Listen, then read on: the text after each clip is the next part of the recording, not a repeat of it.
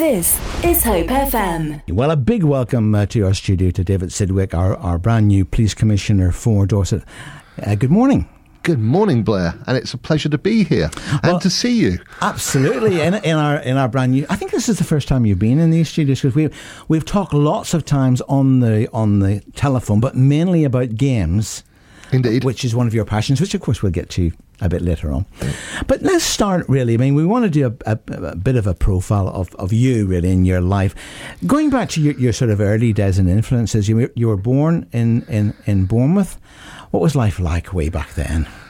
Oh, gosh. So this would be... I was born in 1961. So growing up in the 60s, I remember the roads were quieter. For some reason, I've still kept a love of the cars from that era. I had a really blessed childhood, I think. I had a happy childhood. I guess I was lucky because my parents worked on the premises. My dad had the off licence in Armour Road for 19 years, and that's where I grew up. So you could have been a publican. I could have been a publican. I could. Yeah, I learned about drink very early. And actually, funny enough, Dad ruled that place with a rod of iron from the point of view of the most important thing to him was to keep his licence.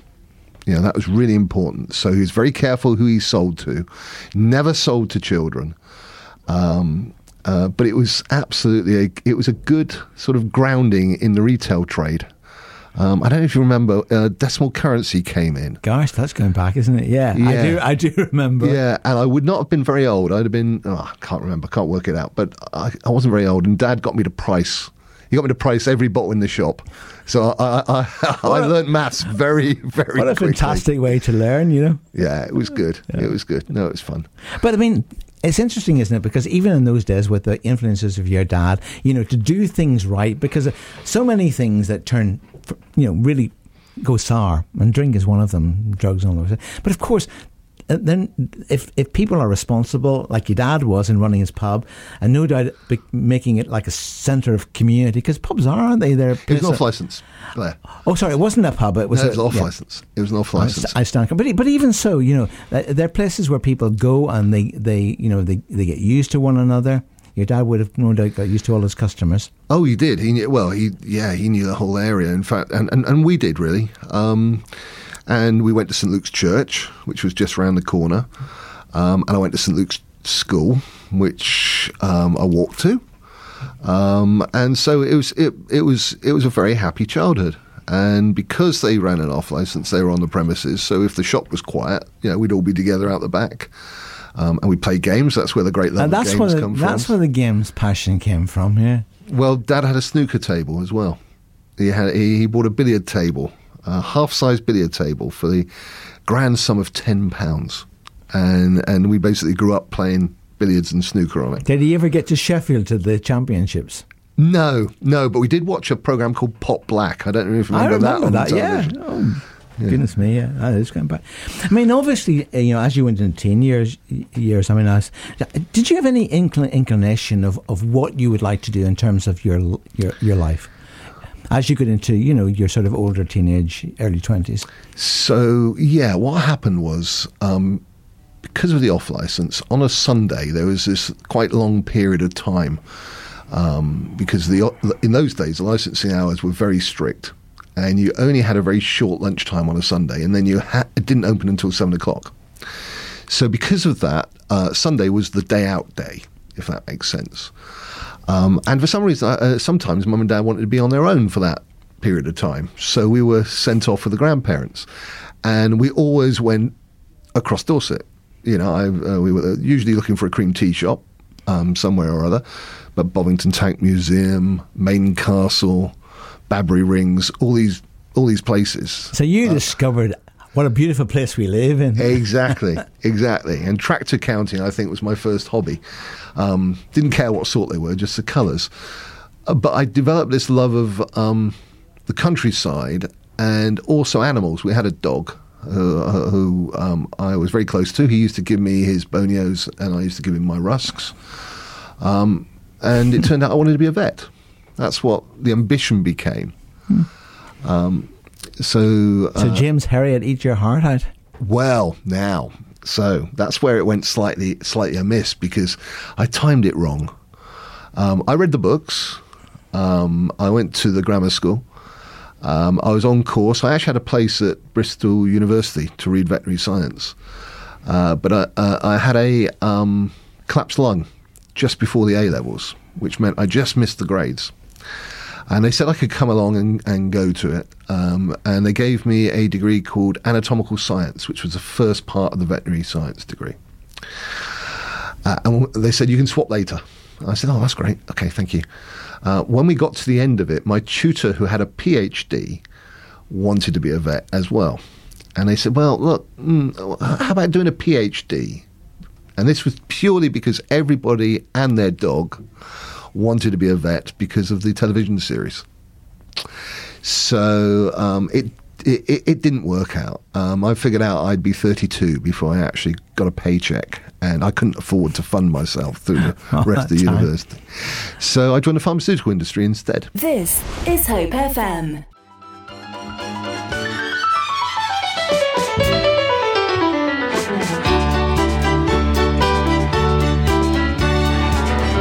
Well, we're all up there in the Yorkshire Dales. And sadly, it wasn't to be a veterinarian. But have you watched the new series? I have watched the new series, Blair, actually, and I really enjoyed it.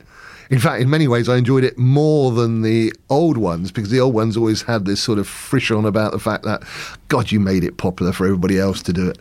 But no, this one, I thought they did it very, very well. I hope they come back and do it again, actually. No, it was just addictive viewing. It was. I thought. But anyway, it wasn't to be the veterinary life for you. It was to be pharmaceuticals. That seems a million miles away. Why pharmaceuticals? Well, it's interesting. It was my old biology teacher said to me when all this happened, he said, if it doesn't work out, think about the pharmaceutical industry. And basically that's what I did. I mean, you need a job. So you go in. So why not? So why not? And was it reasonably well paid? That's what I was going to say. I mean, it was one of those sort of careers where graduate was very well looked after. I always remember the first day. The first day you went along and obviously you found out your salary. You knew that before you got there. But on the first day they gave you a company car, which was that's lots of fun. So then that was a real perk. Real perk. So you got the company car, you got a television, and you got a video, which was great news because as a representative... Was this for training purposes? Well, this is, as a representative, you'd go round and you'd obviously see the doctors and the pharmacists, but you'd also do lunch meetings. So at the lunch meeting, the game plan was you would usually show them a film, which would be educational. And to do that, you needed a mechanism, which was a television and a video. Thank you very much indeed. So I hope it was a light one and not one of these just... in those days, they were massive, weren't they? Well, I was gonna say, it was pretty heavy. Yeah, it was pretty heavy. You hoped that the surgery was quite close to the car park. Let's put it that way. But no, it was really, really good fun. It was probably... I've got fond memories of being the medical rep for Dorset and fond memories of a lot of the doctors in Dorset because back in those days, gosh, they were some characters. And they usually saw the rep after the surgery, so you were kind of light relief for them, I think, in some ways. I always remember there was one out in Marnell in North Dorset, and it's a lovely bloke. And I always remember, because what he would do, as soon as the patients had left, he would light up. And he'd be sitting there puffing away saying, I hope you don't mind. So, do what I say, not what I do. Exactly. But no, that was good. I did that for 5 years, which from a career point of view was probably 3 years too long, but it was just lovely.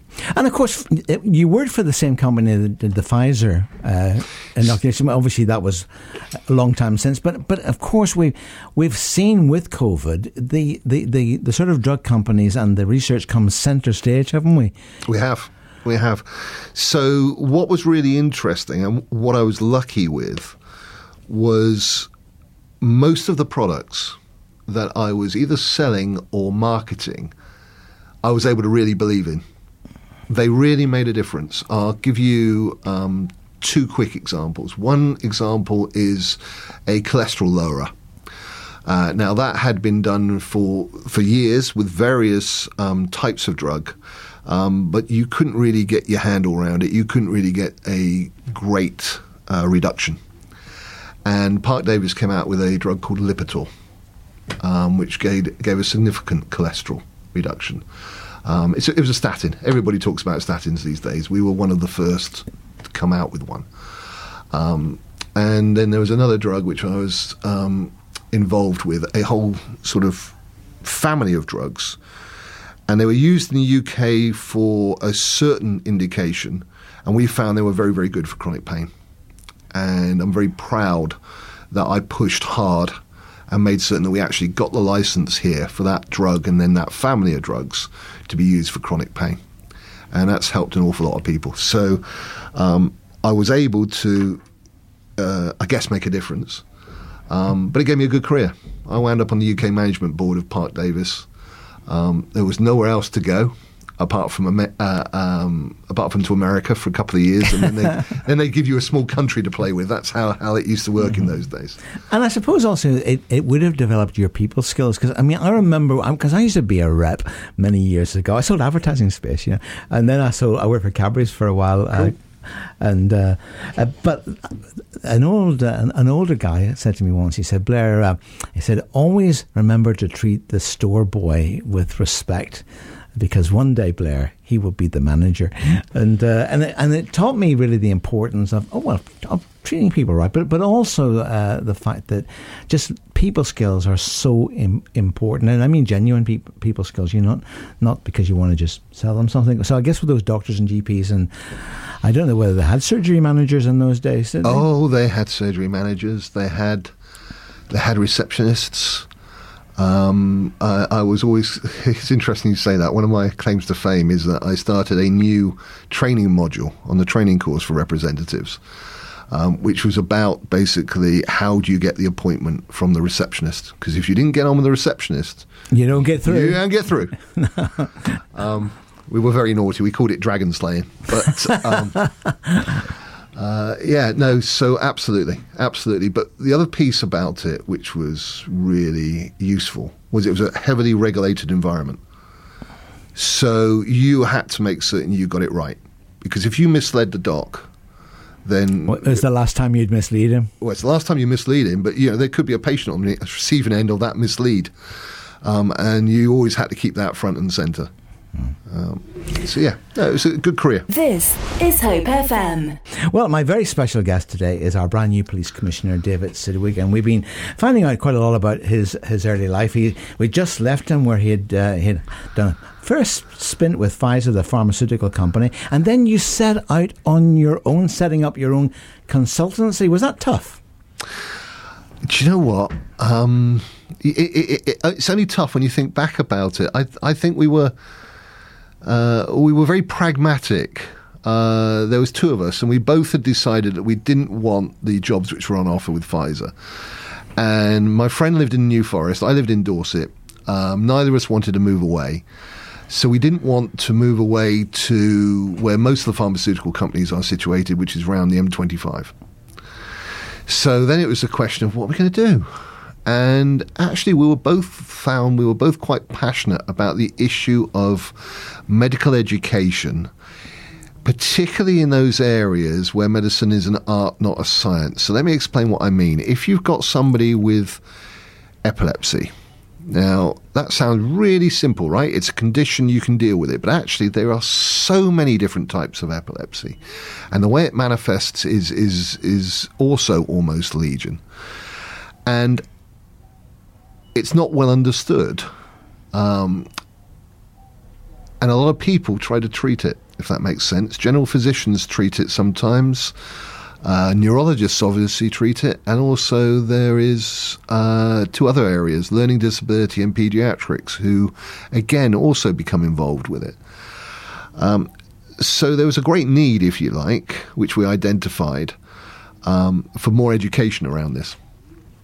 We picked difficult to treat areas. We picked epilepsy, we picked chronic pain, we picked Alzheimer's disease, we picked multiple sclerosis. We picked a few others, but mainly on the sort of central nervous system side of things.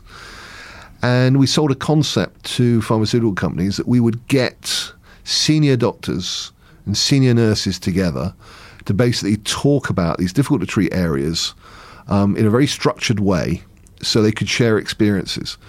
And actually what you found was, although you had, say, a 2-day course on this, you found that as much interaction occurred around the coffee time, where what you'd hear one of them go, I've got a patient and they do this, this and this, and I don't know where to go next. And what we did was basically put them in contact with the most leading professors in the country. And it worked. It worked. We're very proud that we trained, in the 18 years that the company was open, we trained over 17,500 senior physicians and nurses. Obviously, we didn't do the training, we facilitated it, but we feel that we made a difference. And I suppose the validation was some of the docs asked us to run separate training courses without pharmaceutical sponsors. In fact, my business partner and I actually dipped into our own pocket and ran a 2-day course for learning and disability consultants on capacity and consent, because they needed to discuss it. And presumably, were you delivering these courses all over the country, or were they? Oh yeah, were they centralised? Oh yeah, no, we delivered them all over the country. This is before the age of Zoom or Teams or anything of that nature. Or you're on mute.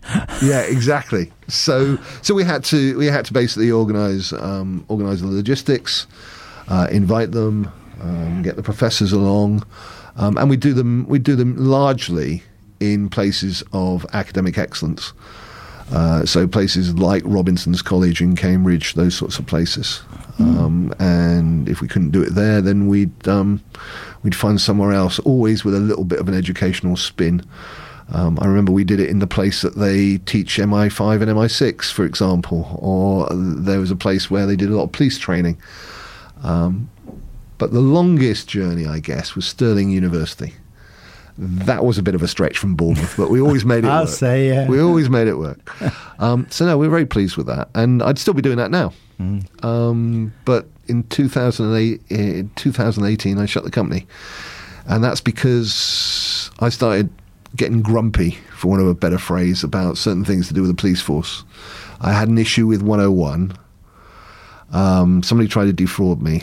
And I had a very lengthy time on the phone. Which, of course, is very common these days. It's incredibly common. It's rampant, isn't it? It's incredibly common. And the best advice I've got is basically to really, really try and understand what you can do to prevent that happening to you. And if it sounds too good to be true, it probably is. I basically, personally, I basically now I don't take calls from anybody who I'm not sure about. Certainly, if they start on the phone about something, I'm from Amazon. Well, fine, but Amazon wouldn't contact you like that.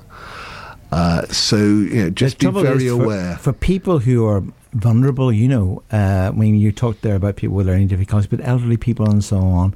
But I mean, I was caught out myself once, with a TV license. And it was an email, asking me to pay. And then I suddenly realised, hold on a minute, I pay by direct debit.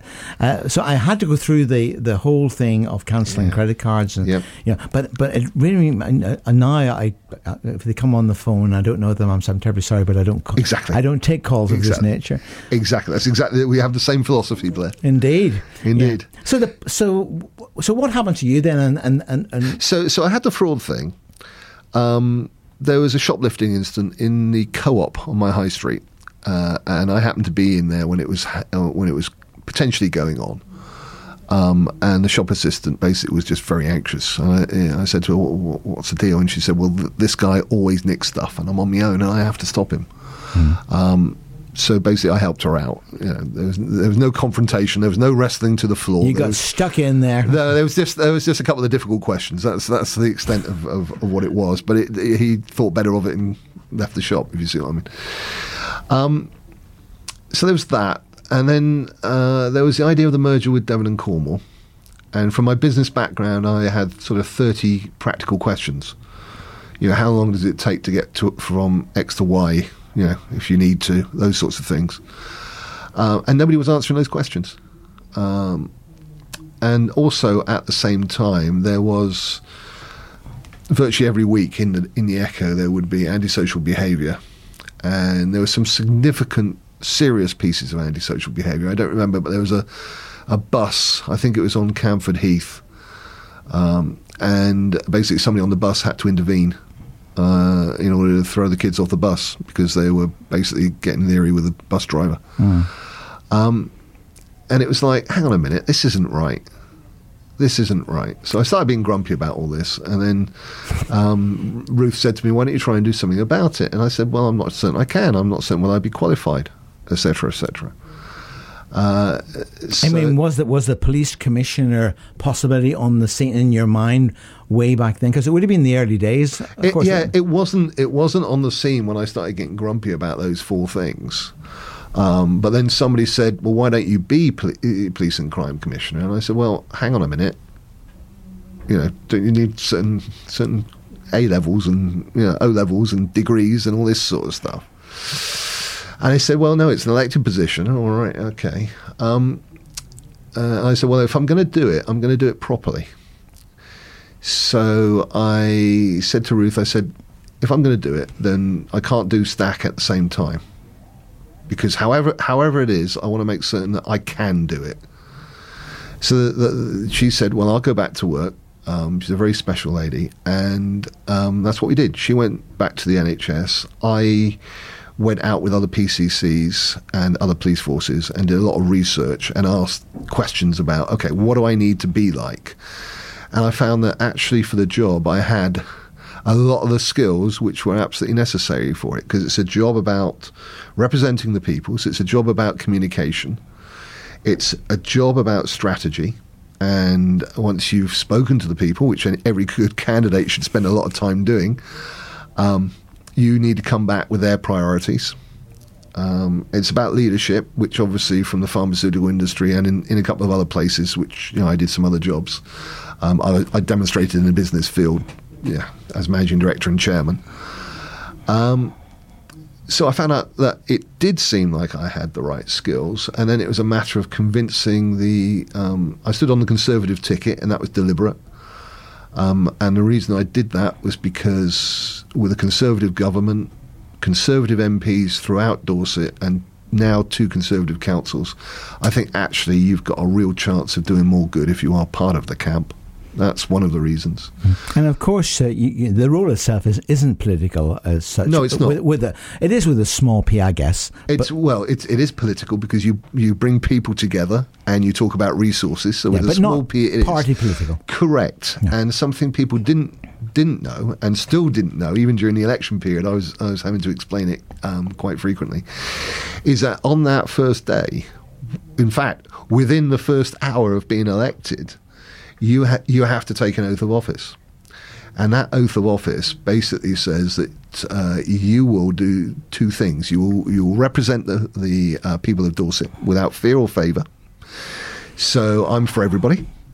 And actually that's the way I conducted the campaign. I never asked anybody what their political views were when I talked to them. It's not relevant. It's what you need is what's relevant. And the other piece of that oath is that you will not interfere in the operational independence of the police. And that's absolutely clear. So my role is representation, strategic, and about the resources, about the money. Their job is to do the operational bit. You're listening to Community Now on Hope FM with Keith Jones Bookshop, serving the community for over 50 years. Visit keithjones.co.uk. And my very special guest is our new police commissioner for Dorset, David Sidgwick. Well, it was a bit of a long road to election, slightly longer perhaps than you had originally anticipated, because with a certain little thing called COVID, the election was put back a year, wasn't it? You're absolutely right, Blair. It was meant to be a 2 year. In my head, it was a 2 year journey. It was a year going out and learning about the job from other PCCs, other police forces, and basically campaigning to be the candidate. And then it was meant to be a year as the candidate, talking to the people of Dorset to understand their needs, ready for the election. So it got just a little bit messed up. I remember March the 13th. March the 13th was the date when they decided that the election would be postponed. It was a really interesting day, because at lunchtime I made a phone call to somebody close to the wheels of power in government and said, is this going to get delayed? And I was reassured completely it wouldn't. And at 4 o'clock I got a phone call saying, you remember what I told you earlier? I was wrong. I remember I was actually doing a campaigning talk for a group of residents. So obviously, you've just had the wheels kicked from under you, but you go ahead and we did the campaigning talk. And I said, we don't know which way it's going to go. We don't know when it's going to be back, but just remember me when it is. And then the next day, Ruth and I sat down and had a high-level Costa Coffee meeting and she just looked at me and said, you're not going to give up now, are you? And I said, nope. So, that was it. I suppose on the positive front, it gave you an extra year. Well, do you know what? You're absolutely right, Blair. And that extra year allowed me to basically see a whole heap of more people. The best one in the world, it's people call it a small county. Well, not being funny, it's 2 hours to Sherborne from Bournemouth. It ain't that small to get around. And very different in its field, because you've got the rural areas, and of course you've got the conurbation. Absolutely right. And within that, you've got a number of different communities. So you really, really have to my mind, right? Other people will debate this with me, but I don't think you can rock up at the last minute and fight an election on sort of a few weeks. I think you got to know your patch really, really well. And of course, one of the big things. I mean, we'll talk a wee bit later on about the actual role and so on. But I guess that big part of the role is listening to people, and obviously people have very different views. But you've had a longer period of listening to people, because no doubt there would have been many voices in your ear saying, "Now, David, if you get elected, this is what you need to do." And you are indeed absolutely right. And I learned a lot on the way through. I remember there being a very, very early meeting. One of the things that I was always passionate about was to make certain that if I got it, that I was going to be a police commissioner for every part of Dorset. So I was going to understand the rural crime issues as well as the urban issues. And I remember the first meeting I had with some councillors from rural Dorset. And one of them said to me, they said, what about worrying? And I was beginning to think at one stage, hang on a minute, is she asking me about my mental health? And then the penny dropped that it was sheep worrying, which is a really, really big deal for the farming community. So back to the vet days then, wasn't it? Fortunately, so I know quite a bit about it. I know how important the economic value of a sheep is, for example. So how does that tie up with crime then, and with policing? What, the rural community? Worrying. Well, if somebody lets their dog off the leash and it savages a sheep, that is 180 maybe, 180 quid. It depends on what type of sheep it is. I did see that there was a ram sold at auction. I think it was thousands and thousands of pounds. So this is money, right? As well as being, a white fluffy thing in a field. And did you discover it to be an issue then in the rural areas? It is an issue in the rural areas. It's also an issue for those who let their dogs off a lead, because a farmer does have the right to shoot the dog. So this is something which there's a lot of prevention work going on about, and we need to make certain that prevention work happens. But it's not the only issue in the rural environment. Farm theft is up by something like 28.7% year on year. We have issues around hare coursing. We have issues around poaching, as well as the issues that we have in our urban communities around antisocial behaviour and drugs and county lines.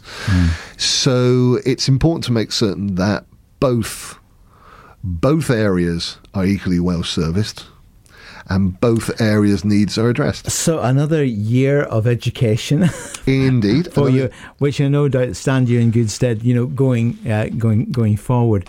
But of course, those needs of urban and rural, they're so very different, aren't they? Partly. But as I say, we've got some commonality around antisocial behaviour, commonality around things like fly tipping. Fly tipping happens all across Dorset. It may be slightly different in terms of scale sometimes in the rural community because it's easier to hide a big batch of stuff.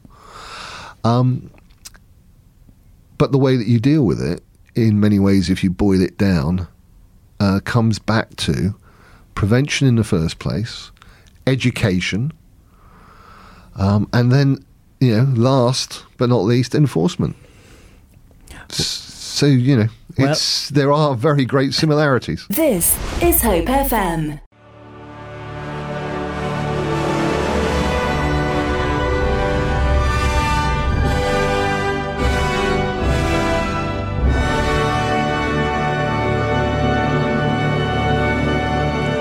Stirring stuff. I can just see you there looking out on the countryside over Dorset, and I'm an old romantic, Blair. I'm sorry. And being inspired.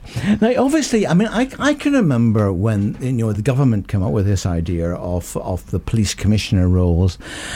And I remember the first time the election took place, there was a very poor turnout for a start. And I guess that if you talk to Joe Bloggs, they probably wouldn't have the foggiest clue about what this new role was all about. Now, okay, years has passed. You've only got, of course, 3 years because you lost a year because of COVID. So you've got 3 years before the next election, unless the government changed their minds, of course. But for the completely uninitiated, how would you summarise the job? Okay, so firstly, there's always been somebody who does the job. Originally, it was parish watches, and they basically oversaw the local police. In the 1960s, they brought in a policing authority. And then in 2012, as we know, they changed that to a police and crime commissioner. And the reason was twofold. The police authority the people on there were usually appointed by their political parties. So although they might be elected representatives, they were appointed to the role. So there was a slight disconnect between being elected to the role, if that makes sense, and also it was a committee. So a committee has more problems getting to a decision and a strategy, particularly if that committee is made up of different divorced political views, which they would have been. So I believe that those were the two issues that the Police and Crime Commissioner was put in place to kind of address. One, it is to become directly electable. So basically, in 3 years' time, if you don't like the direction I'm going in, you can get rid of me at the ballot box. So that makes sense. But it does mean that I have to, as a Police and Crime Commissioner, be very clear on what I understand you've told me and what I'm going to do about it. Now, and we won't talk about that until later because you asked me about the role. So I'll quickly bash into that, Blair. The thing I was going to just pull out was that you did say this earlier on, but obviously the commissioner isn't operational, so your job is not to run the police force. Absolutely not. That's the job of the police constable. But absolutely. I guess your relationship with the police constable and that operational side has got to be pretty close. It has got to be pretty close. It is not my role to say, I won't pick a street because that's not fair, but let's say there's X street. It's not my role to go to the chief constable and say, X street looks horrible, you're going to do something about it. That's not my role. My role, though, is to say, look, the people of Dorset say to me they are worried about antisocial behaviour. So I want you to put into place an operational way of addressing that. How you do that is up to you because you're the experts on that. But the people of Dorset want antisocial behaviour addressed. So that's how it would work. So what are the functions? One is the representation of the people. And so those priorities that the are put into a police and crime plan, which is what we're working on at the moment. So that's refreshed. Is that refreshed on a 4-year cycle or an annual cycle? Or So you can refresh it more frequently. You can refresh it when a new person comes in. Obviously, we've had a plan which has lasted until 2021. And so it's going to be a new plan, which is good. So normally a new police and crime commissioner would come up with a new plan. So that touches on what we're going to do, how we're going to do it, and probably very importantly, where we get the resources to do it. You're absolutely right. So that's the other thing that a police and crime commissioner is about, and that's about the money. So there's two elements to the job. There's the police and crime. So if we look at the police, and that's the direction, the strategy.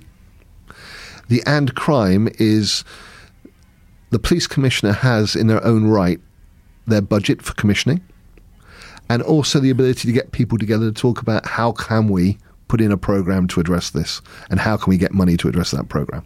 So that's the and crime bit. So for me, that's addressing three things. That's victim support. We have a statutory duty to support victims. It is reducing reoffending. It is about preventing crime.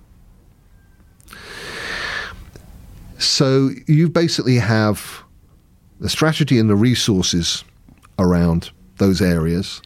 You've got another obligation, which is to the national threat, if you like, and national issues and events even. Mm-hmm. So there's something happening in Cornwall called the G7. Oh, yes. And there will have been police officers drawn from across the UK to go down there. And it is our statutory duty to support that. And of course, one duty which has come your way, just been announced, is of course that our Chief Constable, James Vaughan, is retiring.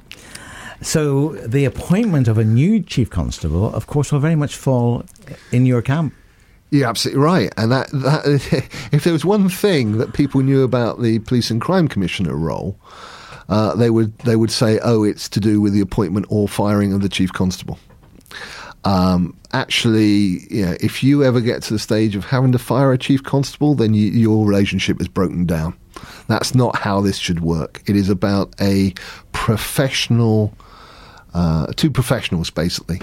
So it shouldn't be a cosy relationship, but it should be a one based on respect. Holding each other to account. Holding to each other to account and based on mutual goals. Now, we've had a phone call, and I know that you're working on the new police and crime plan, but I guess that where the rubber hits the road for a lot of people, and you will know this, that people will have had many conversations with you, and say, David, I just want to tell you this, and what are you going to do about it? Now, sure. The caller that we've had in walks through Bournemouth Central Gardens, has a friend who's a police officer. The perception is that obviously there's a lot of drug taking and so on in the Central Gardens, and there's not a lot being done about it. Now that's one caller, one perception. You will have had a lot of those hot potatoes and things said to you. How would you approach stuff like that? Do you get a feel of the hot potatoes? I mean, you mentioned yourself, of course, County Lines, the exploitation, of people for, the distribution of drugs and so on, and working on the most vulnerable, for those who maybe don't know what County Lines is. So many issues. But to that caller, how would you respond to them, David? So, well, the first thing I'd do is I'd say, look, I'm very, very aware of this particular issue. It is part of the priorities that I put forward, my platform, if you like, during the election. The third one was basically to fight organised crime and violence.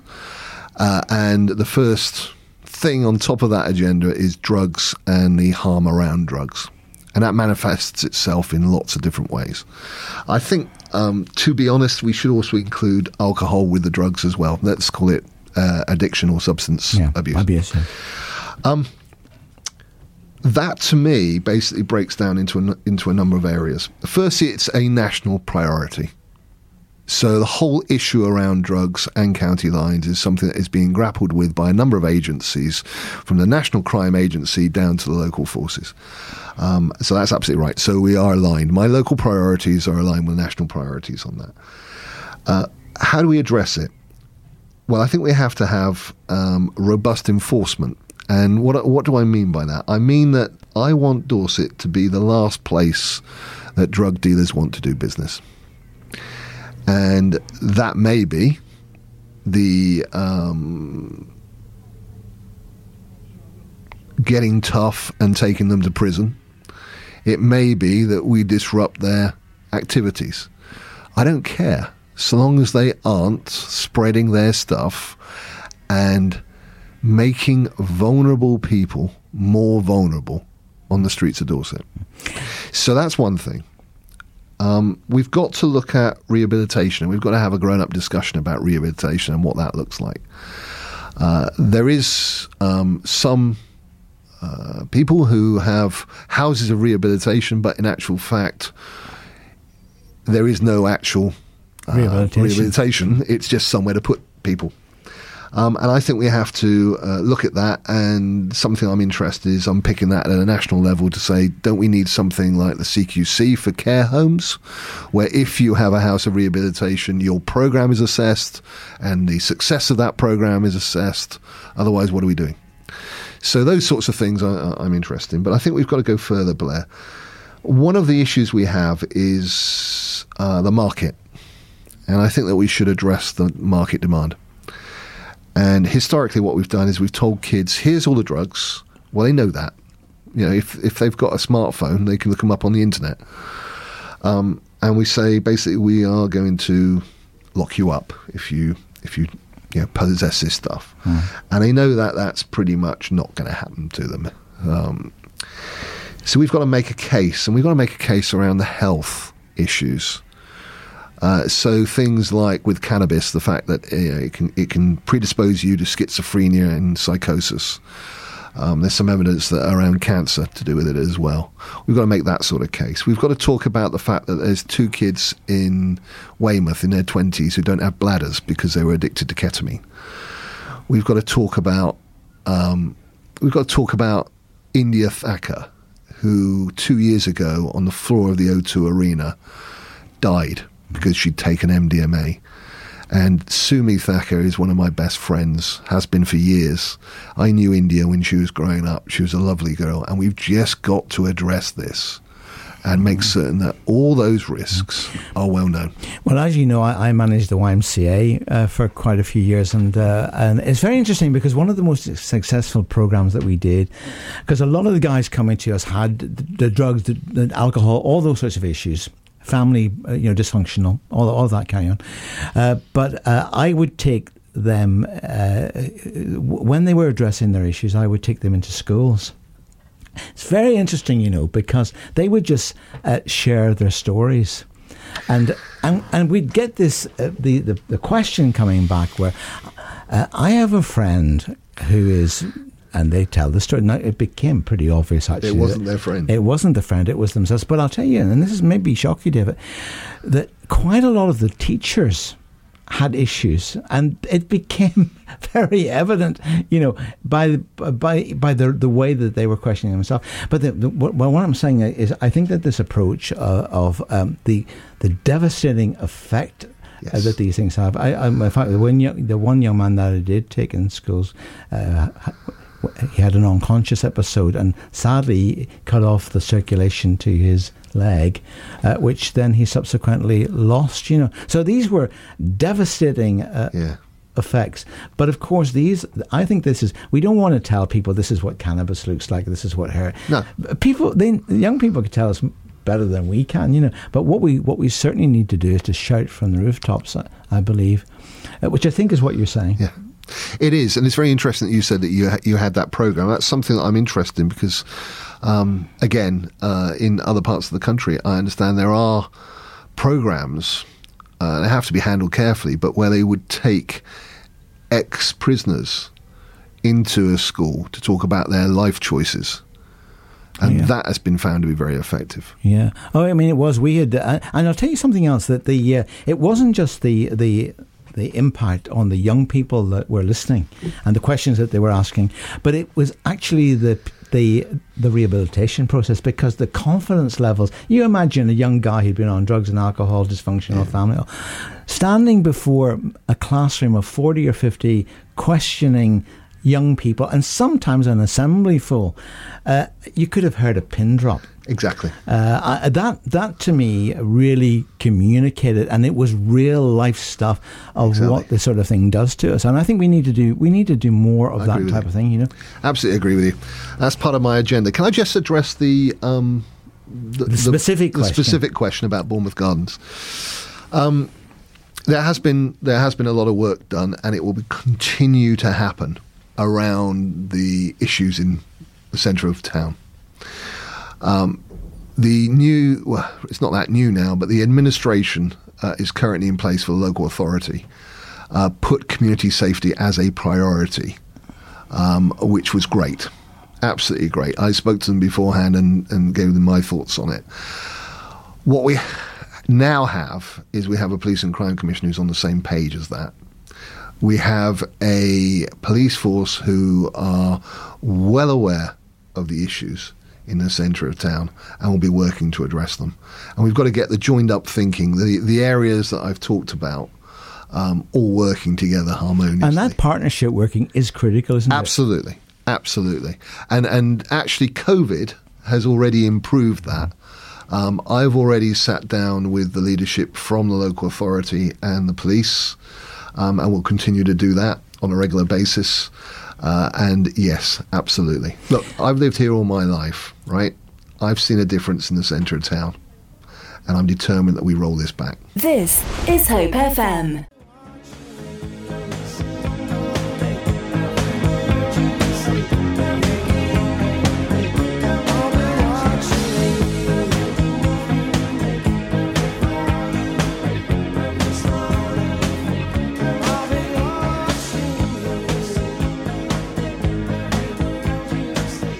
Well, of course, that's the police.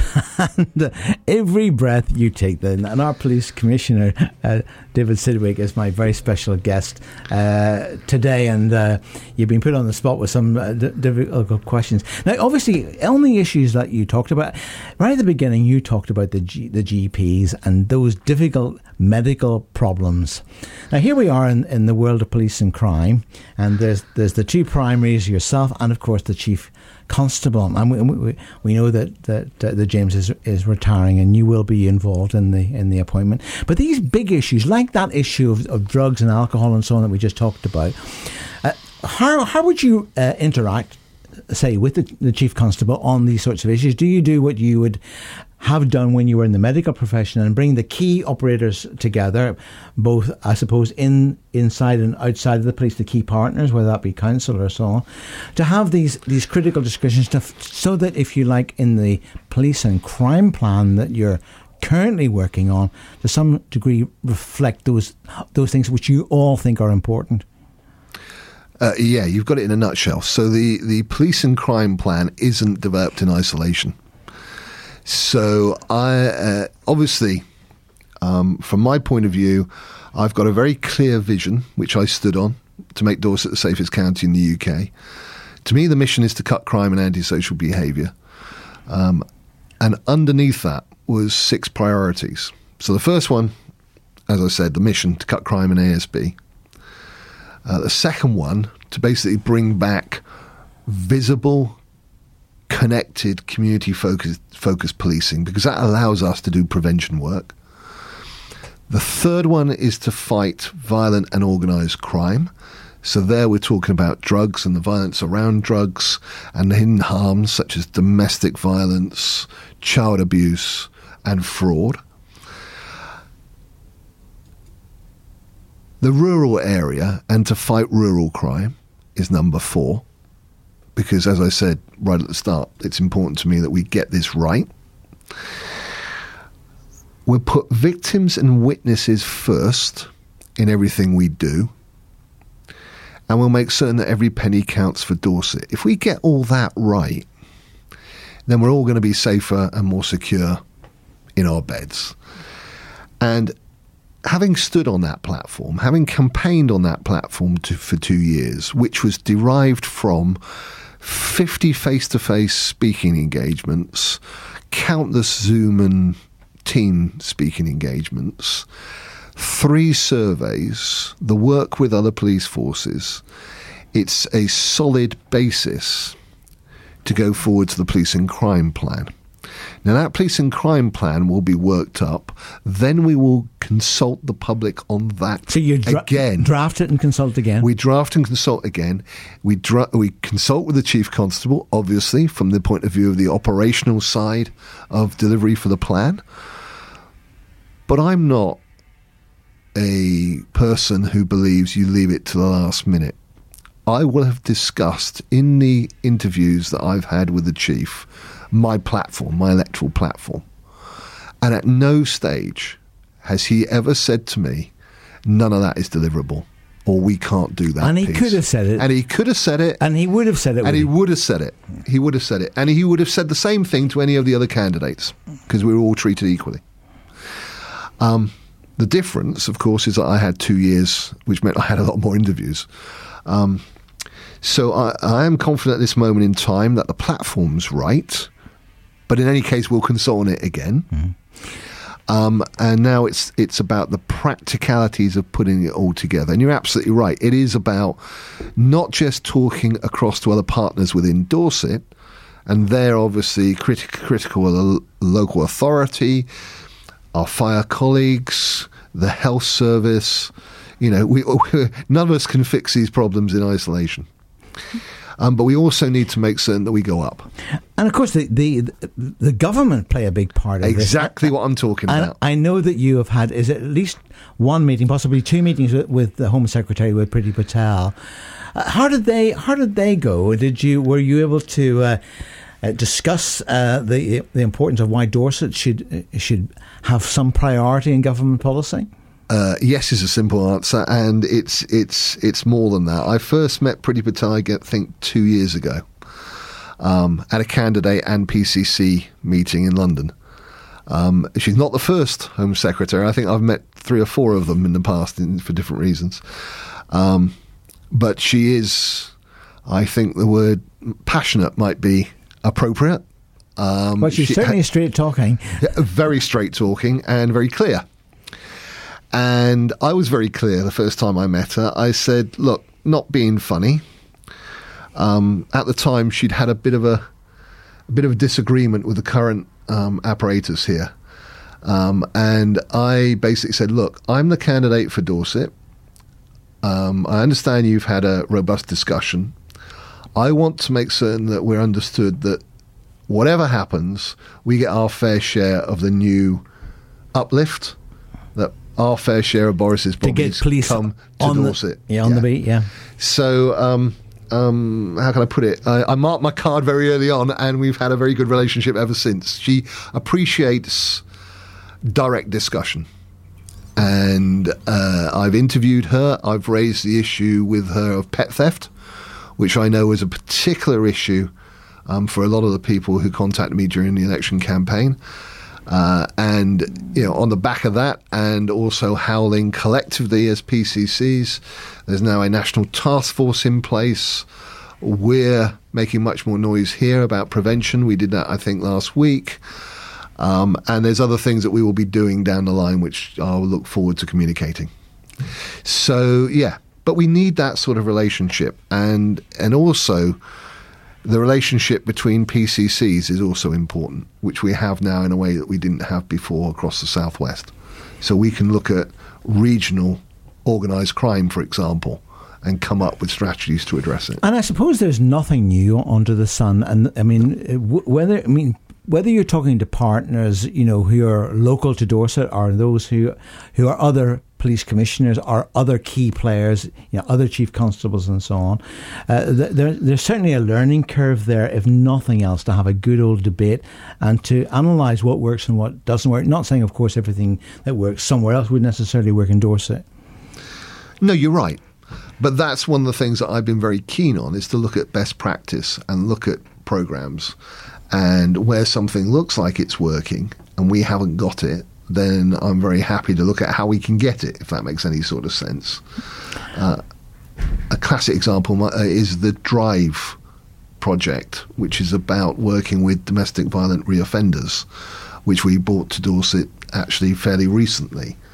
That's something which I've always thought was a really, really good, really good idea. Has the whole COVID thing, David? I mean, I know it's early days in the post, but you'll be having conversations, with James and so on. I've been reading about mental health issues and so on, and domestic violence has shot up, hasn't it? In some ways, nationally, because of the whole COVID scenario. I don't know whether that reflects in Dorset. Have you any intelligence on that? It's to my mind, that's a little bit early. The last conversation I had on the numbers was that the number of incidents had risen, but not the number of offences. And what do I mean by that? The number of calls to charities had risen. I think we've got to see how it plays out. Well, things are just coming out now, aren't they? Exactly. Yeah. Exactly. But you see, there's a whole raft of things here which COVID has possibly exacerbated. It's always been a curate's egg. Things like crime on the streets obviously would have gone down during lockdown because it's more obvious. Because nobody's on the streets. But things behind closed doors. Yeah, the way that criminals operate is they are always looking for the next opportunity. And that's why you've seen, for example, fraud and cybercrime. There's been some instances of that increasing and trying to basically capitalise on COVID. Yeah. I suppose the other thing, of course, is the whole Brexit issue, because here we are on the coast, and the migration, illegal migration. I don't know whether whether that has come your way at all. I've not heard much about that. I just sort of throw it out because I'm thinking, actually, I think if we were in border control. I think if we were in Kent, Blair, then probably I would have had a brief by now. The fact that I haven't had a brief specifically on that at this moment in time means it's not an issue. I'm not saying it's not an issue. I'm saying it is not an issue which is huge for us at this moment. It's something that we have to understand more, particularly in the context of modern slavery. So, for example, I am certain that we will have measures in place in order to address things like lorries coming through Poole, for example. We never want to see a tragedy like that which happened in Essex a couple of years ago, when they had basically a container full of bodies in the end. So, no, that's not top of the things that I talk about every day, but I'm certain that we're cited on it. Well, something else to keep you fresh and alert. Yeah, absolutely. You're listening to Community Now on Hope FM with Keith Jones Bookshop, serving the community for over 50 years. Visit keithjones.co.uk. Well, I've just had an email into the station from CAN. CAN is the Community Action Network. Now, you will know, and David certainly will know, that through the whole COVID challenges, the bringing together of many organisations and the council under the banner of Together We Can was hugely successful, and we together in the community made a huge difference to the lives of many people. Now, this email says, "Hi Blair, we're currently looking," this is from CAN, the Community Action Network, "we're currently looking for more volunteers to support us with vaccinations at the BIC and GP surgeries and pharmacies across our local area. And if you want to respond to that help, then I think probably the best thing to do is you could give CAN a ring. But start with their website, which is www.can100.org. That's www.can100.org. And if you can offer a bit of voluntary time to help with the very successful vaccination program in our area, then they'll certainly be, you put a smile on their faces. David, you know the importance of volunteers and partnership. We've talked about that a lot. You're absolutely right, Blair. In fact, one of the things I did last week was I presented the awards to the I closed the awards ceremony to the special constables and the public police service volunteers who help us immensely. And that was a revelation, actually, to me, because obviously I knew about these people, but I hadn't seen the scale and scope of what they do. And when you realise that, they get out of bed and basically go to work, not for a salary, but because they think it's the right thing to do. And some of them do work which are exactly the same as a police constable, the specials. And I have immense respect and admiration for them. But this is something that actually I'm very interested in leveraging across Dorset from the point of view of we have great people, we have great volunteers, we have great organisations such as Neighbourhood Watch and Community Speed Watch. They're unsung heroes, aren't they? Well, they are, actually. Look, the National Police Chiefs Council basically did some academic work on what cuts crime in areas. And you know what? A good, functioning neighbourhood watch can cut crime by 26%. So I'm very keen that we strengthen neighbourhood watches across Dorset. Community Speed Watch has been shown to drop the average speed in those areas where they operate. Dorset Police, we embed Dorset Police with Community Speed Watch sometimes. So you don't just get the advisory note, you can also get a ticket. I think that's actually a good thing because it means that Community Speed Watch is taken seriously. And I'm keen that we have more of those as well. I know that, for example, speeding through some of the rural villages is a major concern for people. And we've got this great voluntary mechanism to address it. So if we can't get a traffic cop there, we can certainly do something. But actually, I'd like to go further. There's a couple of other areas that I'm really interested in. For example, in the rural area, I've talked before about in some parts of the country, they have a mounted neighbourhood watch. I'd like to bring that to Dorset. Well, it is a farming community, It is a farming community. Right. What we call them is obviously up for debate. The mounted Dorset Police. So Dorset Rangers, Dorset Deputies, there's a number of permutations. But the function for those hard-to-reach areas, just to keep their eye on the patch and liaise with the police, I believe would be of value. So there's lots to do, but I also want to start embedding the idea of public service more with our youngsters. To basically, we've got some great youngsters in Dorset, some fantastic ones, but we've got some who decide they're going to cause antisocial behaviour, and I'd like to try and basically do some things around that. We've got the first set of police cadets, 2 troops at Bourne Academy. And that's working well and working great.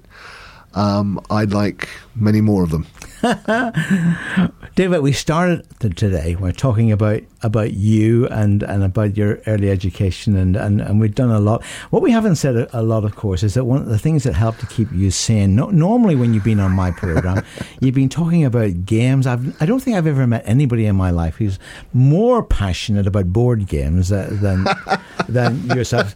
Yeah, you've talked about your family, obviously, but of course, you also collect other things as well, don't you? Oh, I'm terrible. My wife says to me sometimes that I'm 12 inside.